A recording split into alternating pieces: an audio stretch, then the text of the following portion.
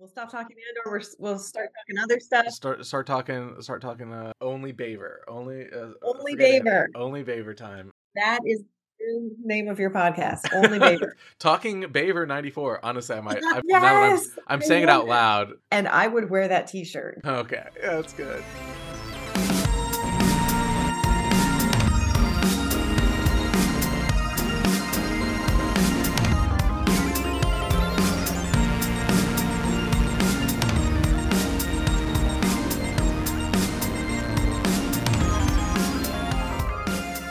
Well, I guess thank you for tuning in to Talking Baver 94, the Star Wars podcast, devoted interviews with the host of This Week in Star Wars, the author of Skywalker, A Family at War, and /War, the associate editor of StarWars.com. I'm your host, Brandon Winerdy, and today is a special episode with none other than Kristen Baver, celebrating the release of her newest book, The Art of Star Wars: The High Republic. This is a fantastic conversation, and I hope you all enjoy. This is Talking Baver 94, Episode 1, Kristen Baver. What were your first experiences with the saga, and how did they impact you growing up? So I was kind of a latecomer to Star Wars, I think. I discovered it when I was about 10 or 11. I saw it for the first time, I think, on the Sci-Fi Channel. And I think it was the unedited version, because this was before the special editions. I know for sure I saw it at home before the special editions came out, because I was ready for that. Mm-hmm. I had the action figures. It was my moment. I was so excited to have those tickets. And I remember like very viscerally sitting in the theater and seeing Star Wars come up on the screen and feeling like, yes, this is how it was meant to be seen. And you know, at the time I was discovering it, and it was the perfect time to discover it because it was really getting some traction coming back. And then I was a huge fan, and yeah, there's just something about Star Wars that really, you know, kind of captured my imagination beyond some of the other things I'd been a fan of previously. I actually came into sci-fi more in the direction from Star Trek. I was watching Star Trek when I was 4 years old. TOS or what? TNG was my gateway into Star Trek. It was new then. Right. And I would watch it with my dad in syndication, and we would sit on his recliner together and watch Star Trek. And Star Trek and Star Wars and just science fiction in general was something that my entire family just really got into. When I was 9, I went to my first convention, and it was a Star Trek convention. And I met James Doohan, the original Scotty. Oh, yeah. He signed a picture for me. And I have no idea what we talked about because I was 9 and I have no memories of this. But my parents tell me he was extremely nice. And, you know, I just have such a more of like a sense memory of it than a real memory. Like, I don't know what I said, what he said, but I remember feeling like, wow, he's here. And, you know, feeling like a little starstruck, but that he was just really kind and just like a regular person. And I think a lot of those things kind of informed things, you know, going forward for me in terms of, I don't really get starstruck now. I tend to think, you know, I may have a lot of respect for a creator. I may be a huge fan of their work, but they're also, at the end of the day, a regular person. And so I treat them as such.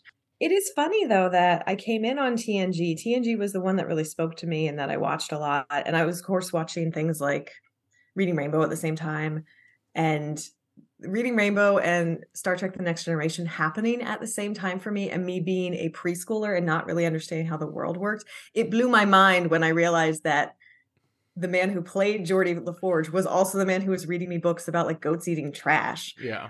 Bizarre and wonderful. And just, you know, starts the mind like connecting all of these things that you know, go together in the world. But we did watch a fair amount of the original series as well. My mother was a much bigger fan of original series. My mother and my sister both actually are quite purists to this day with things.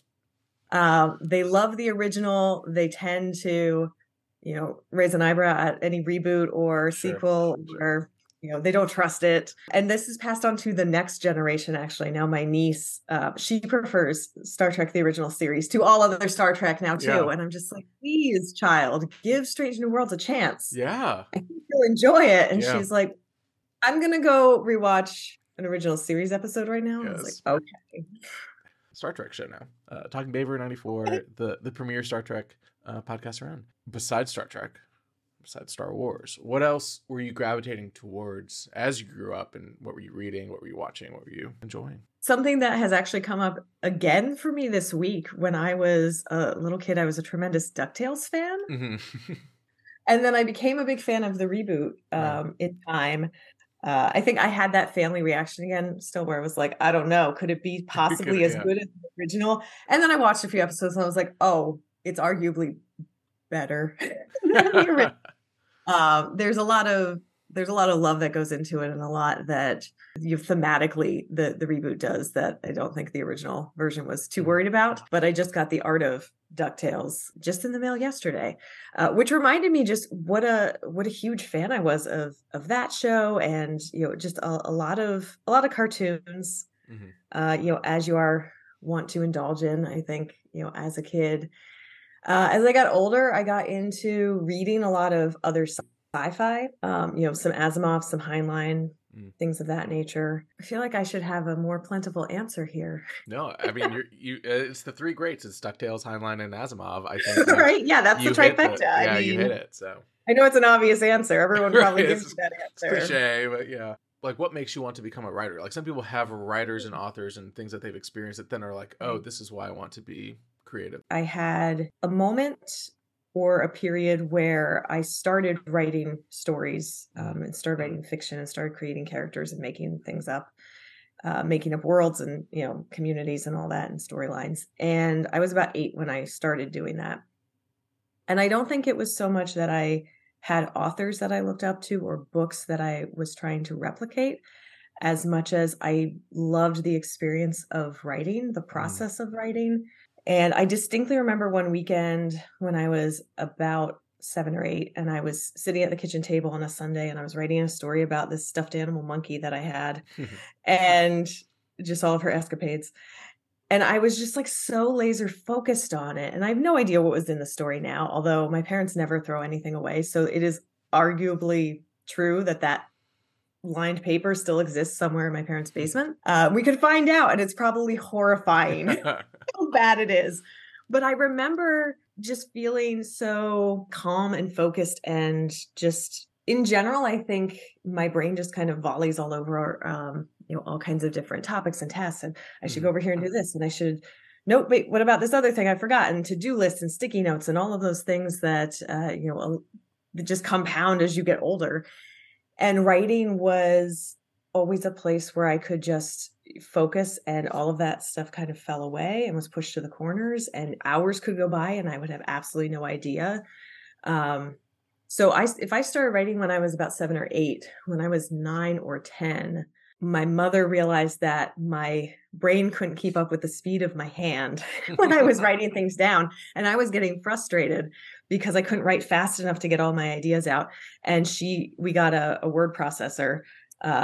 We didn't get a computer first. We got an actual word processor, which was only a step up from a typewriter. But she taught me how to use the keyboard and to type out my stories then instead, because I could be a lot faster in that way. And I still don't actually type properly in terms of like home row and all of those things you're supposed to do if you actually take courses on it. It's actually really weird. Like if you look at it, one of my hands, only one of my fingers goes, and then the other one, all of them go. I have no idea where it came from, but it's probably from being like 9 years old and just trying to bang out everything that was coming out of my head as quickly as humanly possible and just get it down and get it out.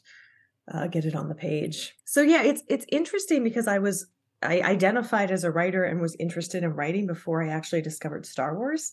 So for those two things now to coalesce, it's fascinating, because I think for a lot of people it's that they are Star Wars fans and then maybe they come to writing later. But for me, it's actually it's the inverse. How did you build on that initial spark? Like, what was your education? How did you start doing your first jobs, and how did you start building this career, like as a journalist and as a writer? To go all the way back to that initial spark, the two major things that helped with that were having parents who supported that, and you would look at that activity and hobby and say, yes, this is valuable. You should be spending your time, sitting alone in a computer room writing stories to yourself. That sounds like a good idea.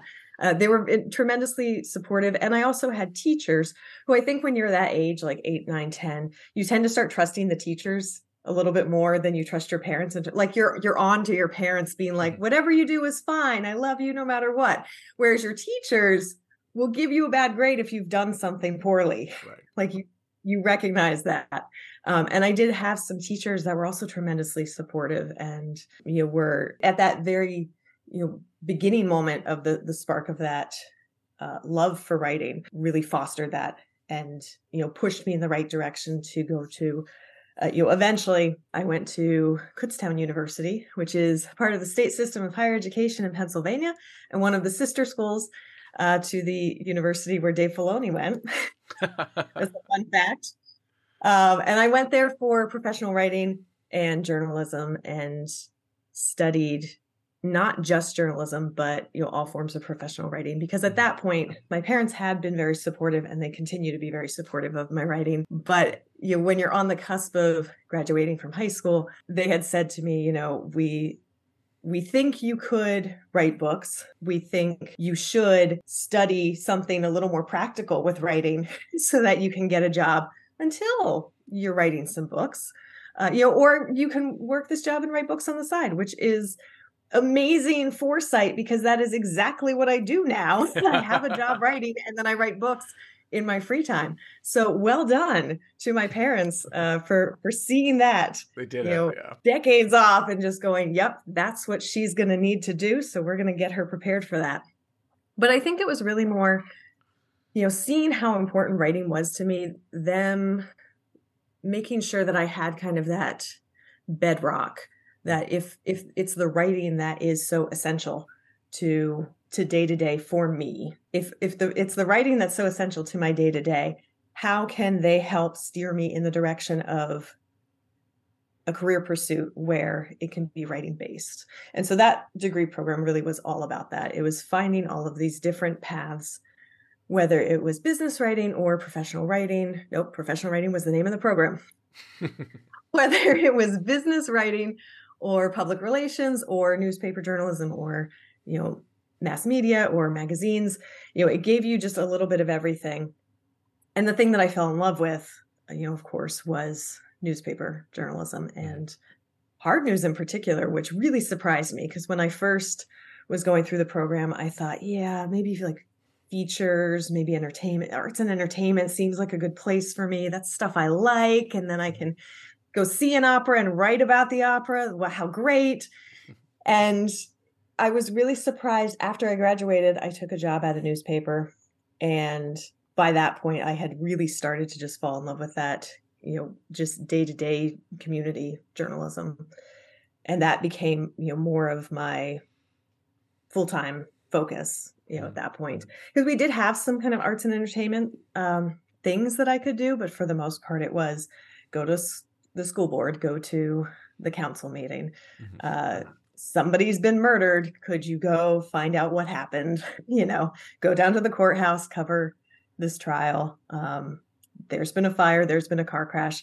All of those like very stereotypical breaking news stories. How did you go from that and that early, the jobs at the newspaper and then getting connected with Lucasfilm and being a contributor and going from there? As much as I loved hard news, I could also see that I was getting a bit burned out by it. I ended up doing it for about 10 years.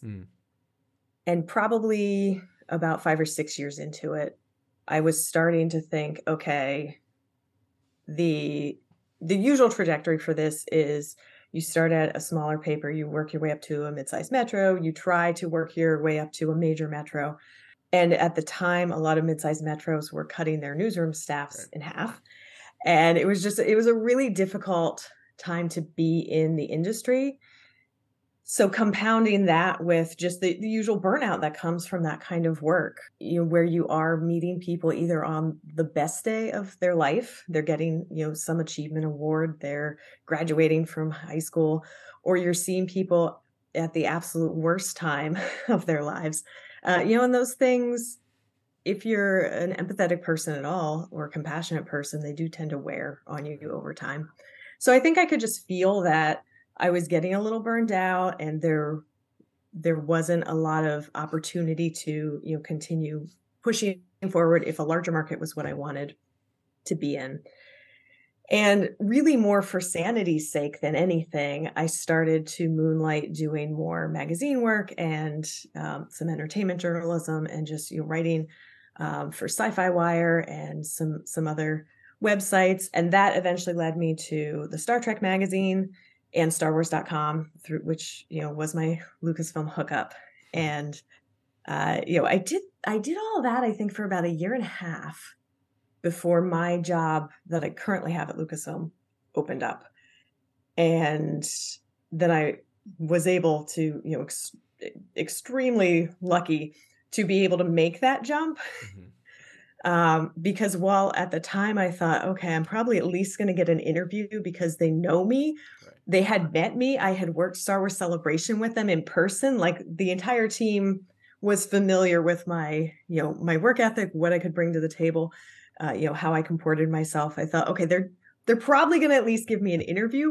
I was also painfully aware that did not mean that I was like a shoo-in or that I was definitely going to get this job. In fact, if anything, I remember having conversations with my partner and I was just like, I'm going to apply for this job because I have to apply for this job. And I really hope they at least give me an interview, but I'm probably not going to get this job. So don't worry about it yet. We are not going to have to move across the country. It's probably fine.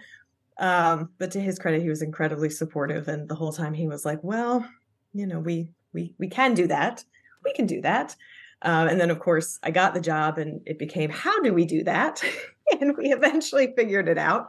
But that's a tremendously daunting task as well, just uprooting your entire life and moving all the way across the United States. Yeah. Speaking on the role, because was the role always situated with how you have it now? Because it's so interesting to me with the hosting and also the writing. It requires so many different facets of a person, and it's a very tough role to fill and tough shoes to fill. How did that role evolve, and what did you start as, and what does your day-to-day look like now? Yeah, no, that's a great question. When I first came in, which was in 2018, my role was specifically editorial for StarWars.com. So working as a contributor, an editor, producing stories for the news and blog. And pretty quickly, I started to just try to, get involved with other facets of just what online was up to. Mm-hmm. Mostly because that's just my personality. That I could see they were doing interesting things, and I just wanted to see how I could help them. One of the big things I did at the beginning was really just doing more of an editing pass on videos when they had on-screen text. It was something, I don't know that they did it before I was there, but I know once I got there, it was kind of one of those things I think I volunteered myself for, in terms of, just trying to make myself a little bit more helpful, just more part of the team overall. Star Wars Show was operating at the time, and they had their 100th episode. And one of my jobs when I was in college was doing occasional costume character work. Uh-huh. My sister, who did it far more frequently than I did, but she would play this character that would have a birthday party, and all of these other characters would show up at the party, and so I would be one of those characters. So like once or twice a year, I would do costume work. But so they were planning the Star Wars 100th, and I remember in a meeting being like, "Well, I've done some costume character work. If you need any help," and that is how I ended up in the Gonk, which is a very difficult costume to operate in, just because you're kind of like blind and you're just in this big box and you can't really hear the director as they're yelling cues at you. And yeah, so if you rewatch that episode, that's me. I'm the Gonk. There's like a record scratch that we should put in here for that one because it's bizarre. But so I started, occasionally helping out with things like that. At some point, I think when we were launching Resistance, they sent me out to interview some of the talent at the junket for that. And I had a chance to, I think that was the first time I'd ever been on video that I know of. Besides the Gonk. That was the first sharing the screen with Kitster, right? Was Kitster in that episode? I want to say. I think was in the back on the phone. So yeah, that's something. I don't know. That's a good IMDb credit. Yeah. You know what? I'm gonna IMDb that as soon as we're done here. I gotta update that. Just being like kind of more of a correspondent for Star Wars Show, very briefly. at that moment. And it was interesting because I remember being like very nervous about it because I'm used to interviewing people, but not ending up as in the story at all. Sure. I edit myself out completely. Usually if it's a Q&A, you might see the questions as I phrase them, but for the most part, I usually, rewrite everything into some kind of more of a long form feature. And I had just never wanted to be in front of the camera, really. That, when I was in newspaper journalism, TV news was never something I had considered or thought of. So it was just kind of this weird avenue that opened up to me, just by virtue of me being in the online department in general and, being really eager and excited to help out in any way that I could. And so then when they were moving the Star Wars show into a monthly space, which they did for, I think, about a year, they had discussed, we should probably keep the news separate, keep that weekly. We're actually in a meeting where someone said, and Kristen could host it. And for some reason, my brain is like on improv because I was like, yes, and I would also like to co-write it. Thank you. And, hindsight now I'm like, why do you just keep adding more work? Right. Why do you keep volunteering for these things? No, but really just a tremendous opportunity. And I was so nervous when we started it because, I had never, other than those couple of, small moments that I just mentioned, I hadn't really been on camera. I hadn't read from a teleprompter. We did a teleprompter test read. And I remember looking at the footage after and thinking, oh my, I have hands.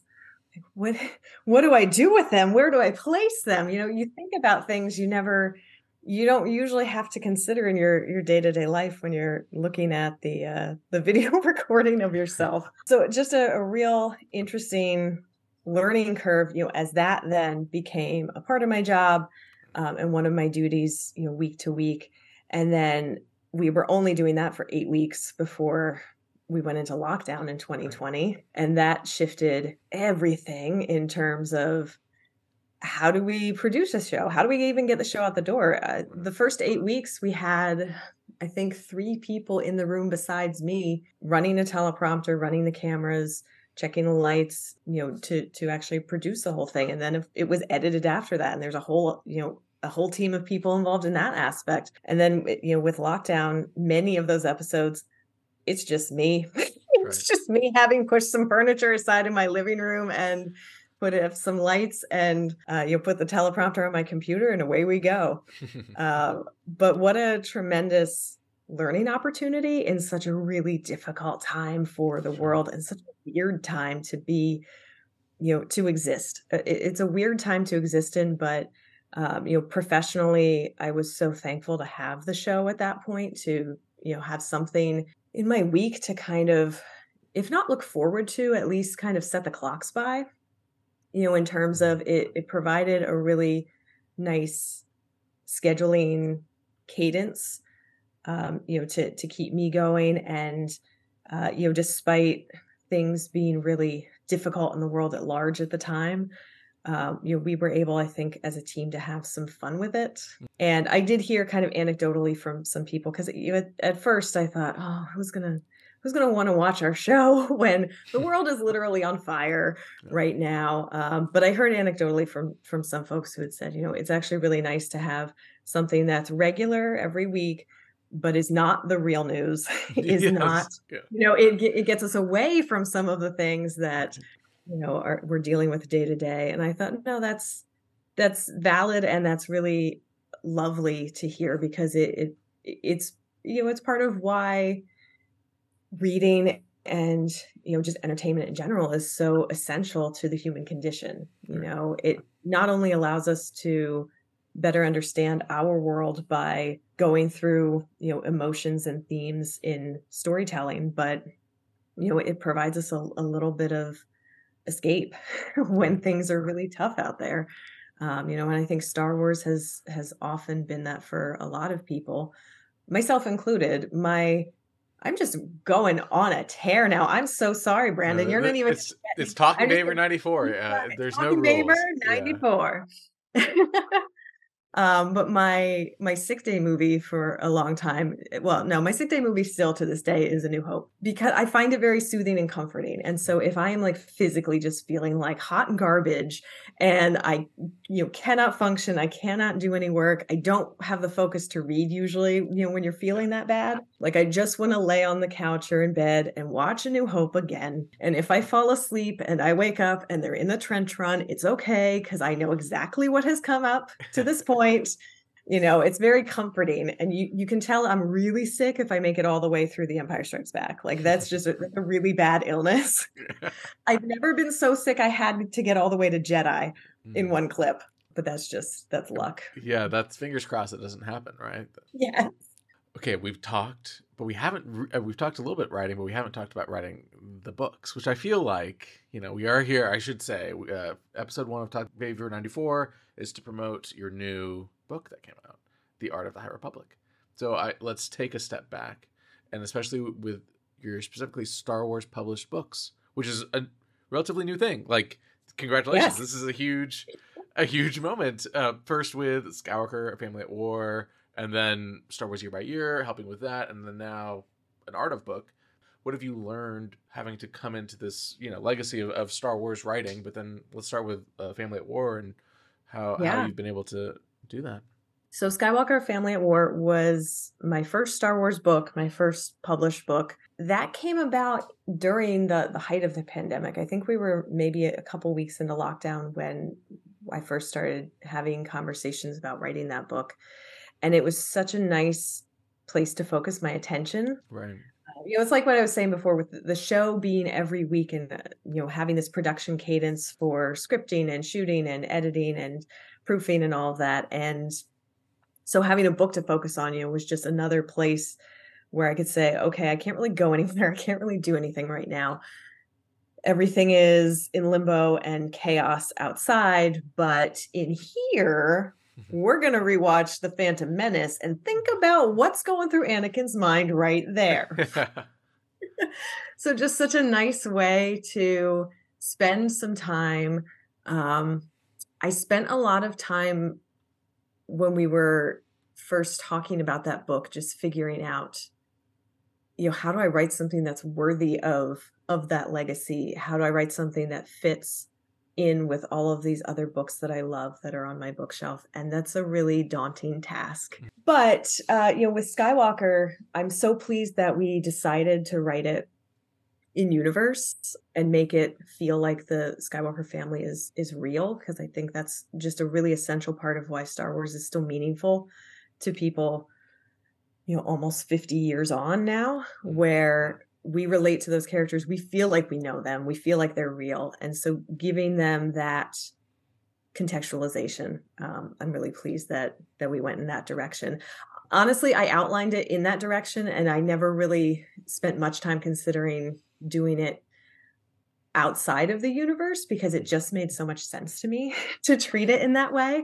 And that was a great jumping off point, because then I could spend hours just looking at real biographies of the royal family and trying to figure out, how much information would the biographer know about the Skywalkers? It's not as simple as just taking the movies and, rewriting and retelling that story. It's really trying to get to the heart of some of the psychology and some of the emotion that isn't necessarily explicitly, discussed either on screen or, even in some of the novelizations. And just such a joy. I love Star Wars. to have the chance to write a Star Wars book was just, I was over the moon. I think I got the email from the editor, and I had to rewrite my email back 3 times, because I just kept putting everything in all caps, because I really needed them to know how excited I was. But then I was also like, you're at an 11 and you need to be at a 5. Right. Maybe a 6. Yeah. Right. I was like, you can be excited, but maybe don't yell at them. They're British. They might not know that this is happy yelling. They might be like, what's wrong with her? And this is your first impression. So, just tone it down a little bit. But I was just so thrilled. And I also just put a lot of not myself, but just a lot of I think a lot of love and energy. And, if you've ever had one of those projects where you think, I've wanted to do this my whole life and I have no idea if I'll ever get to do it again. So I might just have to like leave it all on the mat right now. Yeah. That was what Skywalker was for me. I was, not convinced that I wouldn't ever get to write another book again, but just, when it happened, I thought, well, there's just no guarantees in life. I mean, it's also 2020. So you're right. Really feeling really like there's no guarantees in life. And so I just, put it all on the mat.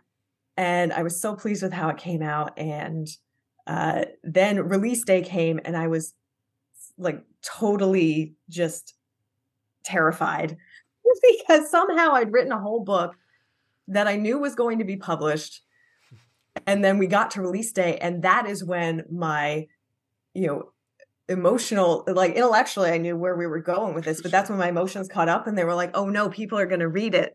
And now they can judge it. I don't know why it took all the way to release day for me to have that, emotional catch up thought process, but people have been really lovely and they received it well. And BK, who I worked with on the book, invited me back to update year by year. So I thought, okay, they must have not hated me. So that's a good sign. They want to work with me again.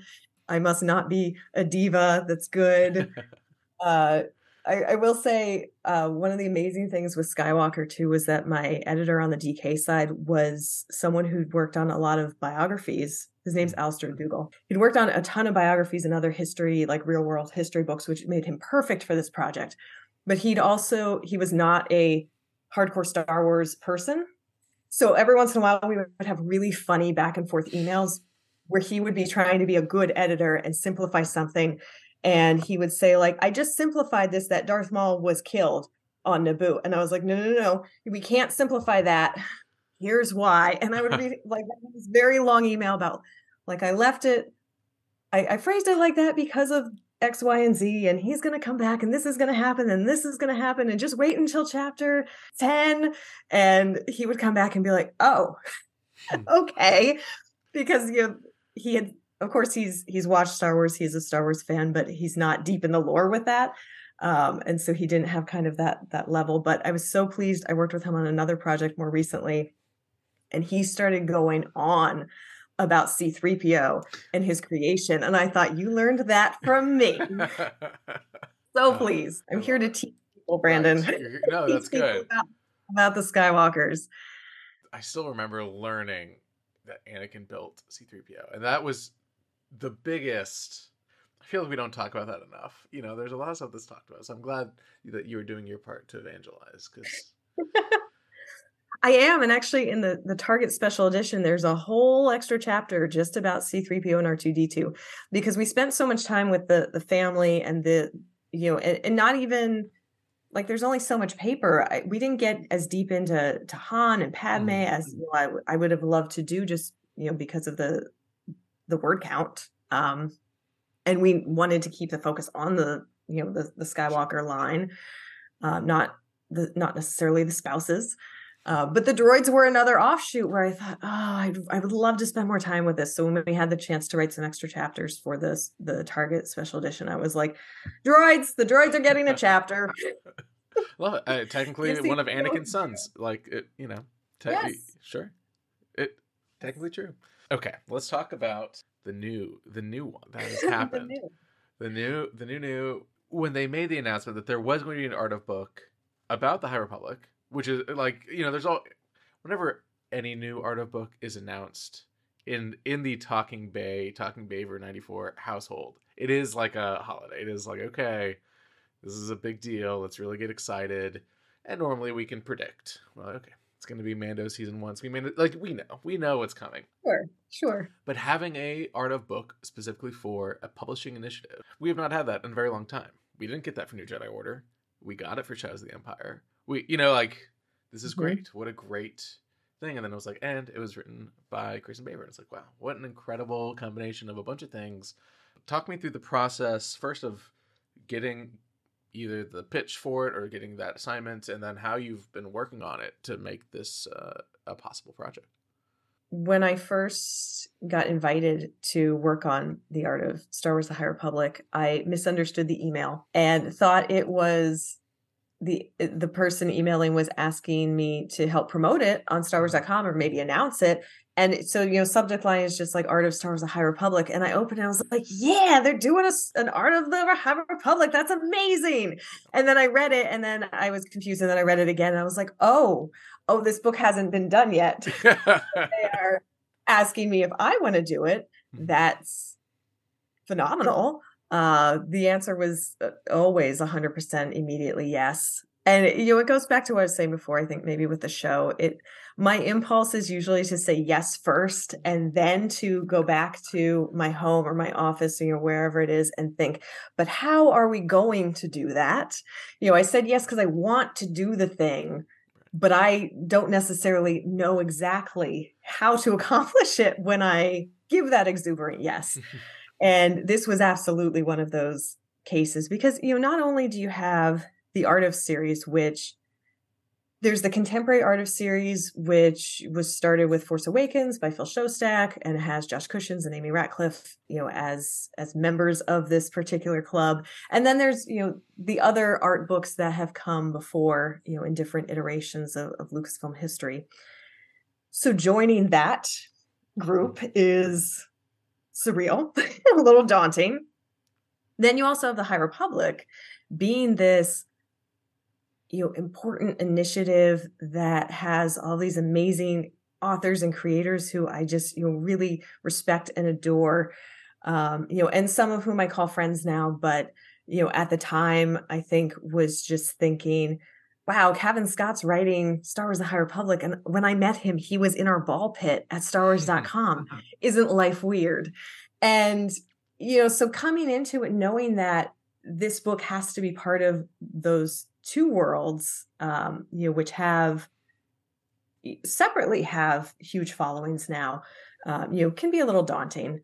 But I was mostly just so excited to get to be a part of it because I've been a really huge fan of the Art of series for a long time. They are, some of the first books I think I gathered, purchased, collected as I was creating a reference library for myself. Once I started writing about Star Wars more professionally, as a freelancer, there's some of the things we had to lug across the country when I got my job out here. And I just refused to give up any of the 12 boxes of heavy books that I had. It was like the one thing. I got rid of so much stuff in Pennsylvania, but the one thing, the hill I would die on was my pile of books, ironically. Like I would have literally been killed on a massive pile of very heavy books. I have no idea if that answers your question. A great answer, and also great to know because I also had taken boxes and boxes of books, and my wife being like, "Why did we do this?" I'm like, "We have to do this. We have to." This also, if you've ever gotten rid of something and then had to repurchase it, and it's like 4 or 5 times more expensive now because it's out of print, you recognize the need to hoard it. Just keep it. It's fine.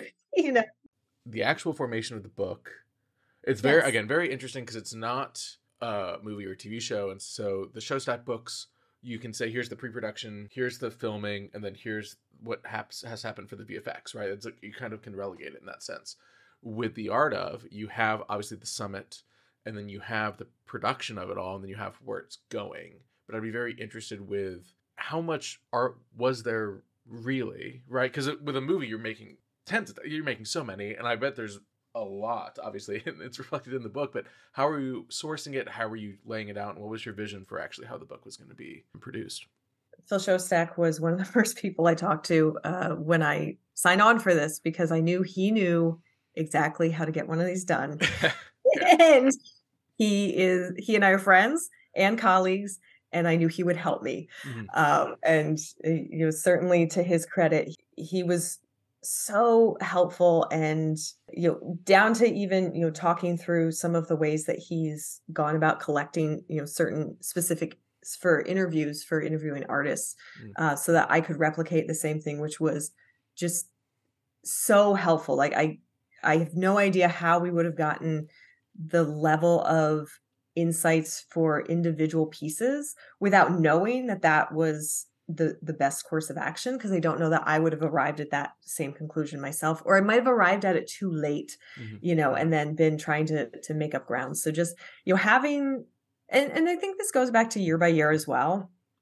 Part of the difficulty of Skywalker: Family at War was that I was doing something that was its own entry. And even though I had all of these other canon stories to follow, I didn't necessarily have a blueprint beyond that. I had the lore as the blueprint, but I didn't have the makeup and the organization of the book in any kind of blueprint. Mm-hmm. Year by year, so much was already set out. It was easy peasy. This is how you do it. This is the voice that's already written in. You want it to match.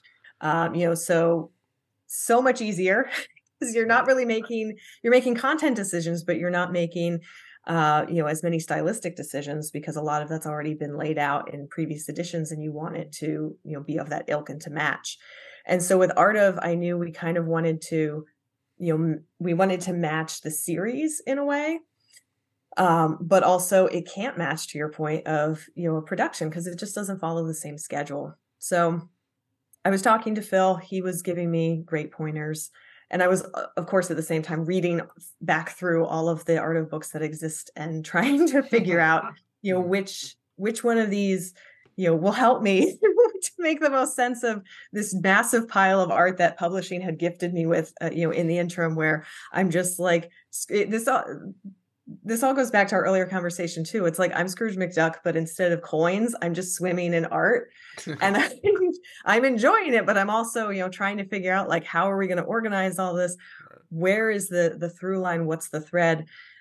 Because other than the summit conversations and that collaboration of, writers and creators discussing things, some art being made, writers coming back together to discuss things in more detail and really firm up what the High Republic can be, and then going off to their respective homes and writing phase one.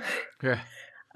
It's not so easy once they all scatter to continue following that line of the production, because it's in all of it. Not only is it the 5 different authors at that point, but it's all the artists that they're working with, all of the many books and comics that are coming out of that. So I think what really came across very quickly was that we had to organize these things into some kind of chapter buckets that made some kind of sense. Mm-hmm.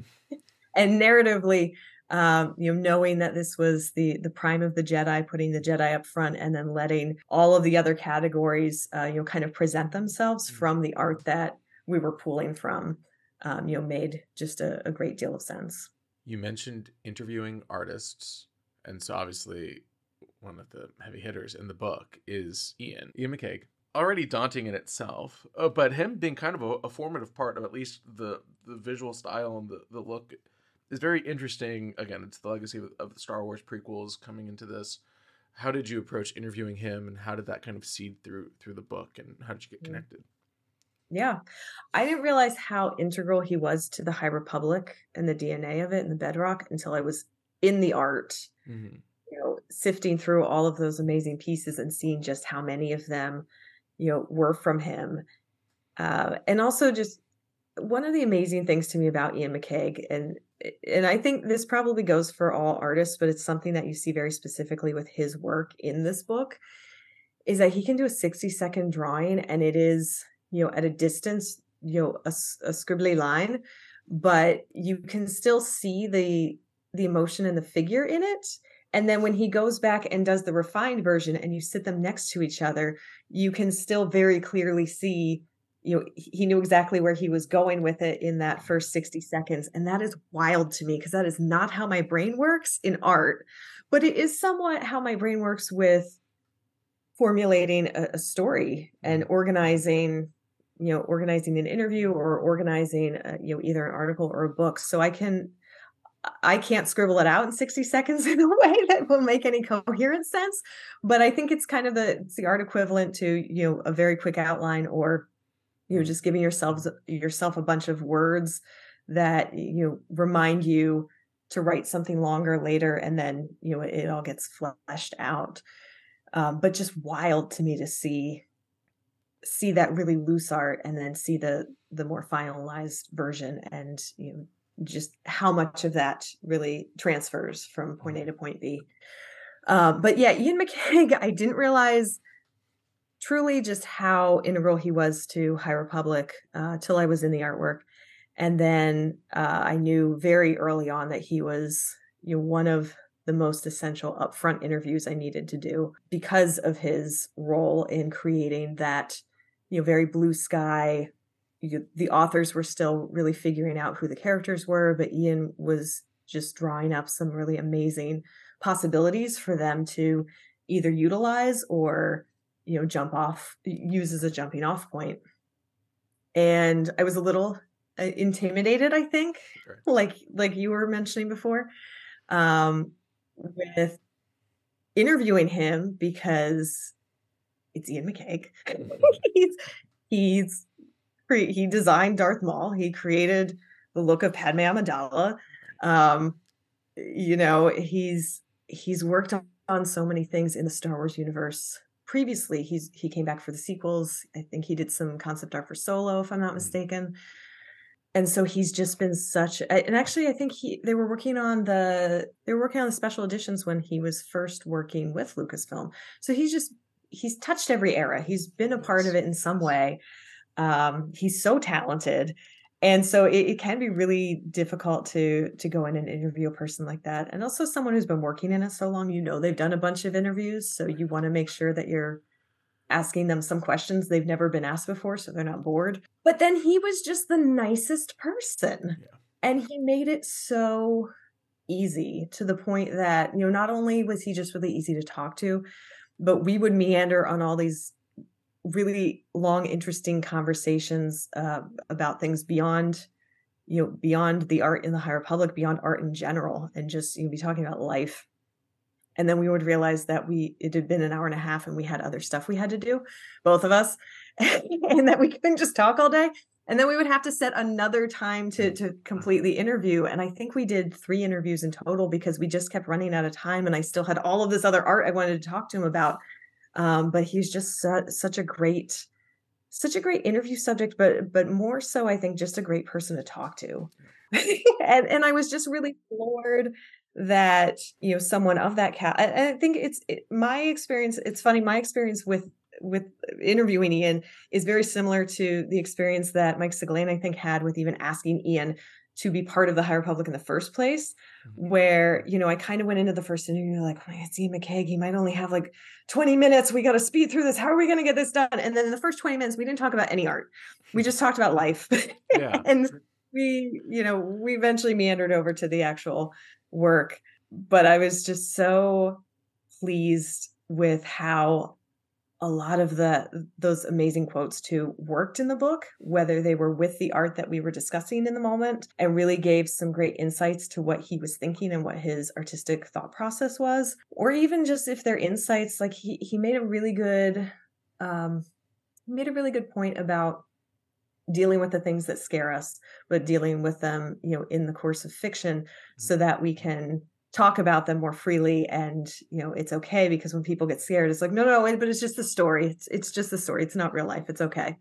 And I thought, what an amazing and profound insight that absolutely has to go into the book. Right.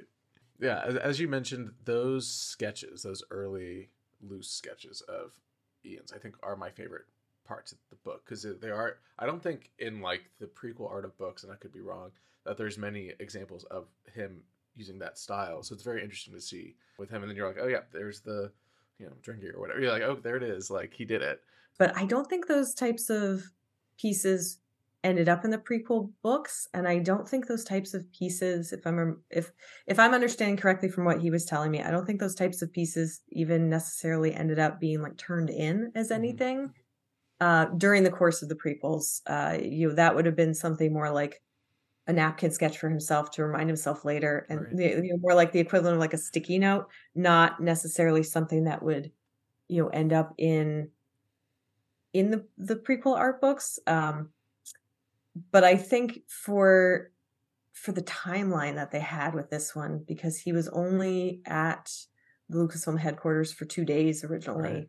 And he was just like banging out some rough ideas. And so, some of them are those 60 seconds, some of them are 10 minutes. Some of them he went back home and did, much more detailed drawings of, but I think a lot of that was just, it was moving at such a breakneck speed where, my understanding, I wasn't around for it, but my understanding with the prequels is, they would have had a lot more time to work on those things individually day to day, rather than you're here for 48 hours. How many drawings can you make? Right. Yeah. So this brings me kind of to wrap up a little bit now. What your favorite piece of art in your book is, which you can think about. What is your favorite piece of art, concept art for Star Wars, period? Like, is there one that you're like, there it is, that's my guy? Yeah. The one that springs to mind is the droids arriving. And it's the Ralph McQuarrie piece that I think was the first piece that was created. The 3PO, the one that Anthony Daniels talks about, and he's like... Yes, yeah. And I think it's that one for me because when the McQuarrie book came out, I bought it, obviously. And one of my friends who works in publishing had picked up this like postcard promoting it, and it was that piece. And I loved it so much that I framed the postcard and had it in my office in Pennsylvania. And we just look at it. And so that's probably also why it springs to mind first when you ask me that question, because, not only is it that quintessential, it's on the case for that book too. Like I've stared at that piece for so many hours. Even if I wasn't staring at it directly, like it's just, in my peripheral constantly. But it's also just so evocative of, for me, what Star Wars is at its best. It's some images, but it's not definitive. It feels very intimate because you're right up close with that golden droid who isn't quite C-3PO because it's concept art, but it will be C-3PO one day.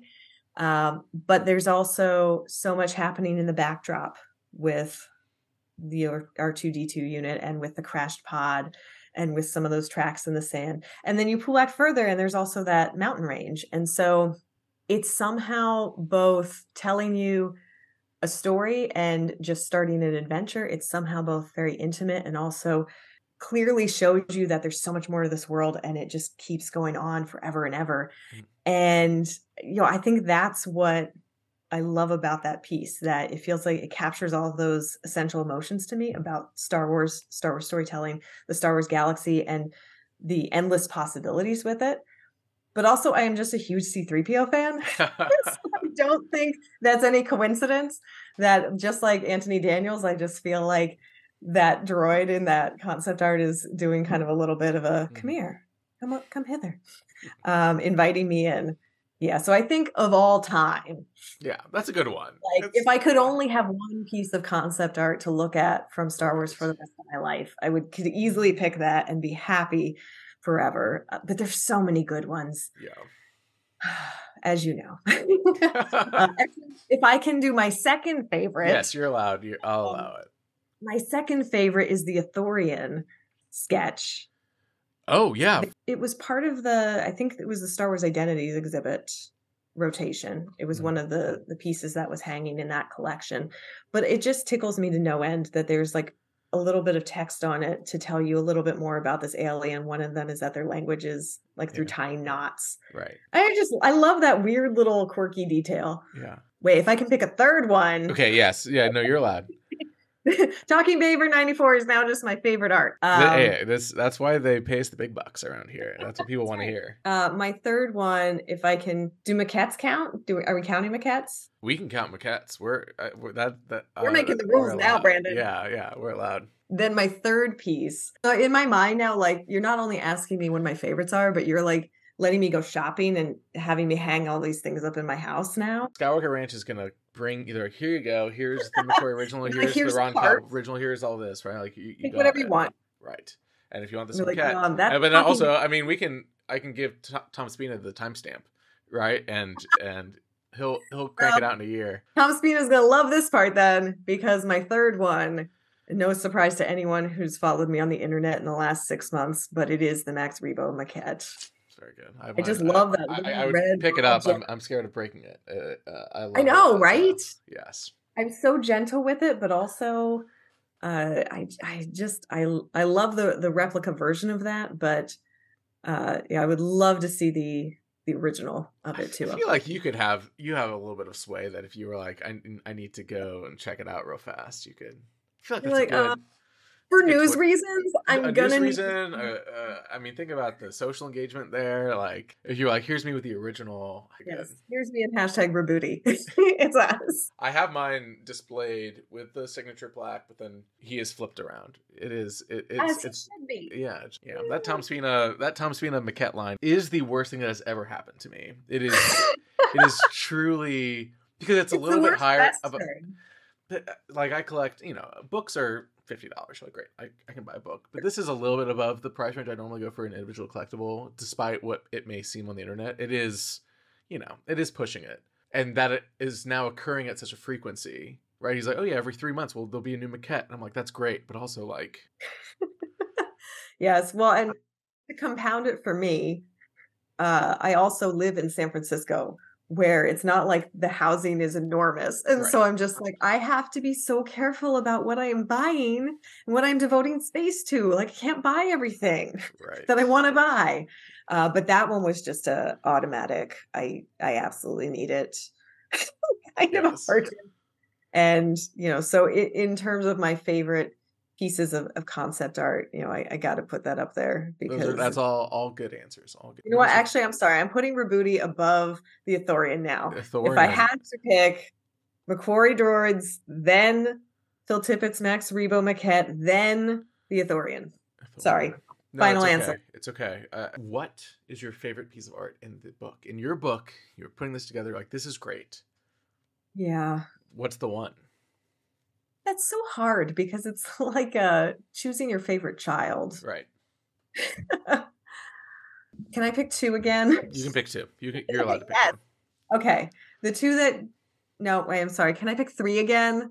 Talking Baver 94, no rules. It's Talking Baver 94 allows you to pick three favorites. Right. Talking Baver 94, really tight, tough rules, but we're a little looser on the Baver side of things. No, yeah. Talking Baver, you can have three. So I will say I adore the Jedi Texas Ranger from Grant Griffin. Mm-hmm. I just think that's so fun. I love the story possibilities that are opened up by it, but I'm also just really delighted by the story that we shared with that piece in the book, where it goes back all the way to just the DNA of Star Wars. Right. And I think it's a lovely way to encompass that, and just how much care the folks who are creating the High Republic put into making sure that this is all very authentic to all the Star Wars storytelling that has come before, especially considering that these stories on the timeline in universe actually do come before. So they need to merge perfectly with the storytelling that, will happen in future in universe. It gets so confusing for people who are not deep fans when you're like, it happened before, but it's actually happening later, but they have to match up with what will happen, but it's happened in the 70s for us. It's all very confusing. But, so Jedi Texas Ranger is one of my favorites. Ooh, I'm going backwards. That's my third. That's three. Okay. Second, I'm going to say the Ian McCaig.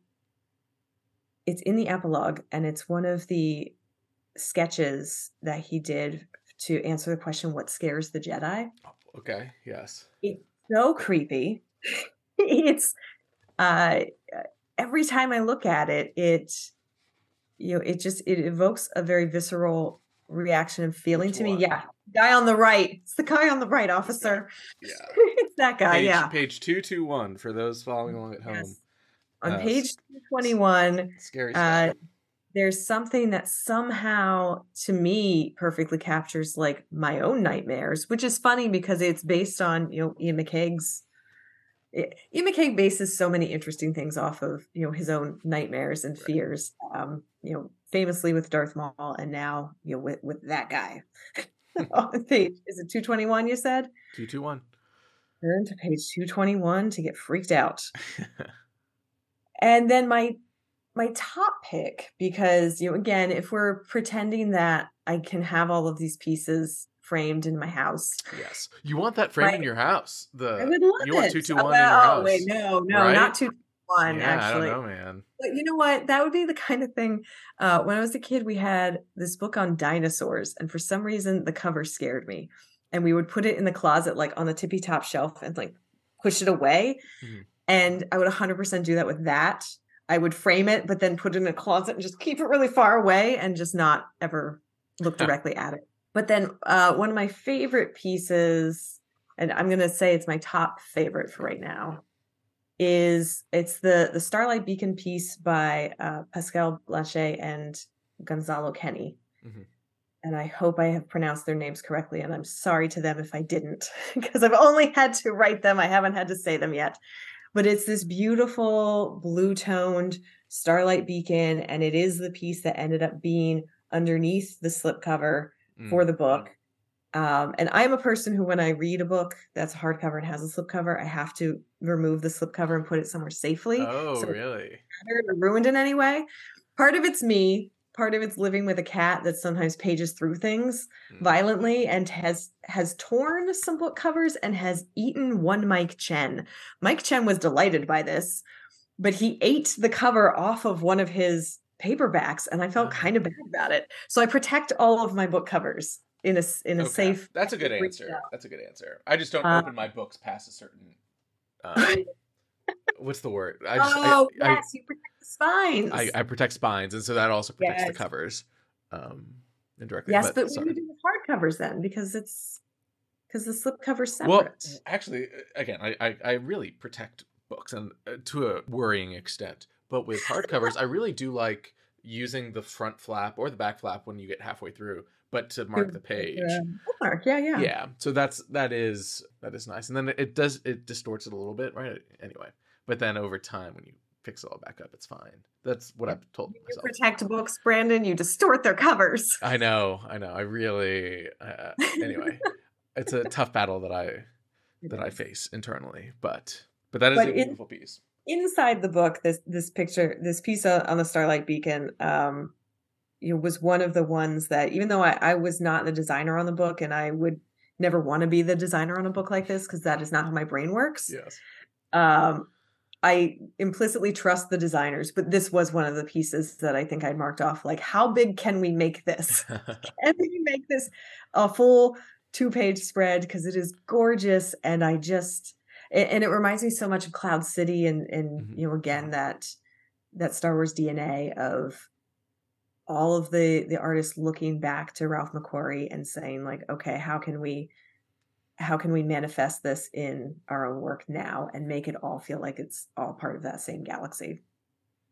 But also, I have been staring at this piece constantly then, because that book has been on my coffee table without its cover for days now. And so it's like the droids now. It's like, not only do I love it, but it's also, it's constantly in my peripheral. And so it's getting a lot of space in my brain as I stare at it again and again.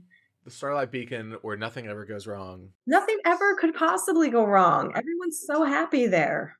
They don't even have any fire extinguishers. They don't need them. Who there would be, yeah. That was so dark. Phil Noto does something like he scratches something in my brain whenever like all of his Marvel covers from back in the day, and then when he's doing all the High Republic stuff, that's really what sold me on it. Honestly, I was like, oh, like this is I really love just how he draws and how it all looks. And so having him do Star Wars and having him do Star Wars of stuff that we had never seen on screen is very nice. It's very cool. Yeah. Well, and I just love how, you're not alone in that, because I love the stories where Phil Noto creates early concept art, and then one of them is this lineup of 9 Jedi for a story that is not the High Republic story, but is a different idea that I think Charles Soule had come up with. And the 5 authors are looking at that going, all right, that Trandoshan Jedi, we've never seen a Trandoshan Jedi. Let's create a Trandoshan Jedi. And, Orla is in that lineup very clearly, and almost, barely changes, I think, from that very early concept art of, for Phil Noto, just 9 very different Jedi into the character that she becomes. So yeah, so a lot of people, I think, see that Phil Noto art and it scratches something in their brain, and sends them on on the path. I also just really love the Phil Noto piece where almost has like that vampiric person in the background, and then Eve with her very short hair in the foreground. Again, very, very early concepts. So I think it's kind of Kiev before there was a Kiev, right? But really gives you a sense of what this era could be and what this era will look like. And just cool. So talented. And also, I can't say enough. I didn't say anything yet. I can't say enough good things about the various artists who've been involved in all of the comics. Phil Noto's done a number of the covers since he did that early concept art, but also Harvey Tolibao, Ario Anindito, Nick Brokenshire. There's way too many to name, but they're all just so amazing at what they do. And also Grant Griffin. Crazy. Yeah. Well, no, I did mention him a little bit because he did the Jedi Texas Ranger piece, but I don't think I mentioned him by name. And, he, of course, provided the cover art to this book, was so game in allowing, he and the editors and the designers were so game in allowing me to, come in and, wish list who I would love to see on the cover. Yoda at the very top of the list. As I realized that all the other books in the High Republic Phase 1, Yoda was not on the cover of any of them. Right. And so I immediately was like, dibs, Yoda's on mine now because he's in this. Right. I want a book that has Yoda on the cover and my name on the cover. And this was, of course, before I knew the foreword would also be by Kathleen Kennedy. So now sharing space with that name. Yeah, just a small, she's newcomer to the world of film and entertainment. Yes. But yeah. Yes, but Grant Griffin, throughout. He does some amazing pieces. I've been a fan of his work since I think he started with us with Star Wars Myths and Fables by George Mann a few years back, and just did these beautiful painterly pieces, which reminded me of my favorite book growing up, which was Rumpelstiltskin by Paulo Zielinski, which, again, is just these beautiful pages and pages of oil paintings and telling the story of Rumpelstiltskin, but, perfect for Myths and Fables. But then, I was just so utterly delighted that he was able to, not only that he contributed so much inside of this book, both with his own original pieces, but also, sometimes in collaboration with people like Ian McCaig for Chancellor Lena So, but then also that he was available, willing, and able to create this golden cover for us, which is just phenomenal. I want them to make prints of all of his stuff. Yes. It'd be great. It'd be really great. Because he does creepy. His when he does creepy, it's very good. It's very, very good. When he does creepy, it's very creepy. Yes. My kingdom for a poster print of both this cover and the Matt Ferguson cover for Skywalker Family at War. I just want to hang both of those like full, as big as they'll make them. I feel like you can get those files. I feel like you can you have probably an AI file on an email, right? I'm sure they're like, here's the cover, and you just remove the text and you go to Kinko's, you blow it up, and put it in a frame. No one will know. Just put it in your house. Sure, no one will know. Who's going to know? No one will know. No one will know. Just don't put it in the background of This Week in Star Wars and you're fine. I mean, like, really, you're fine. Right, yeah. How will they know? How will they know? How will they know other than I've told them on this podcast? Hey, this can be. I can delete. This might be the part that gets cut out. Who knows? Who knows? Okay, we are wrapping up the first episode of Talking Baver 94. Where can people find you? For those who are listening and they're like, oh, this person, I like Star Wars, but for some reason I don't follow any Star Wars social media. I don't know what's going on. What's going on? Could happen.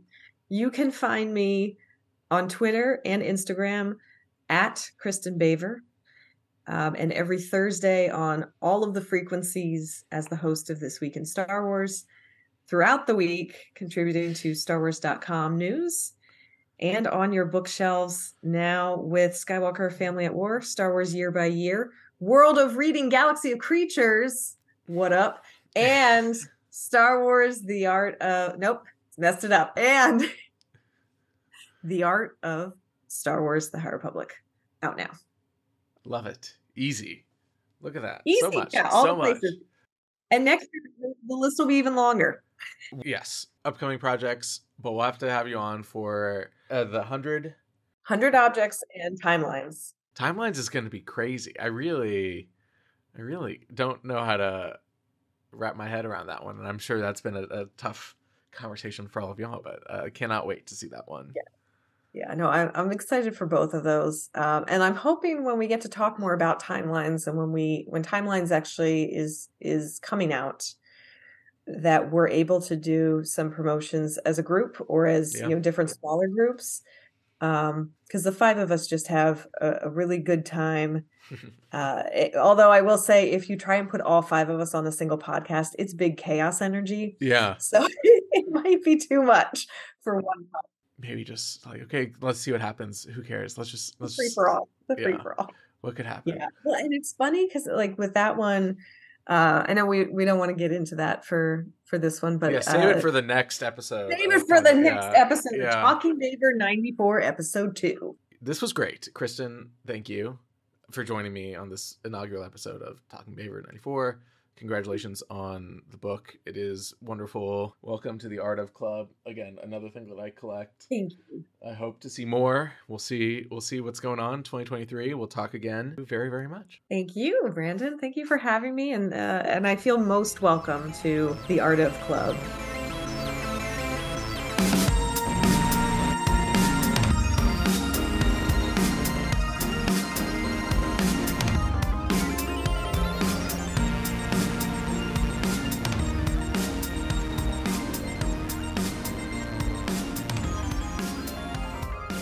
Thank you so much again to Kristen for being the inaugural guest of Talking Baver 94, as well as just being an incredible guest, great writer, and even greater example. You can get your copy of The Art of Star Wars: The High Republic from Abrams Books wherever books are sold. More episodes of both Talking Baver 94 and our sister podcast, Talking Bay 94, are coming in the new year. If you're enjoying this, please head to Apple Podcasts or wherever you listen to these episodes and leave us a 5-star rating and review. That's all for now. Until next episode, stay tuned, leave that 5-star review, and may the Force be with you.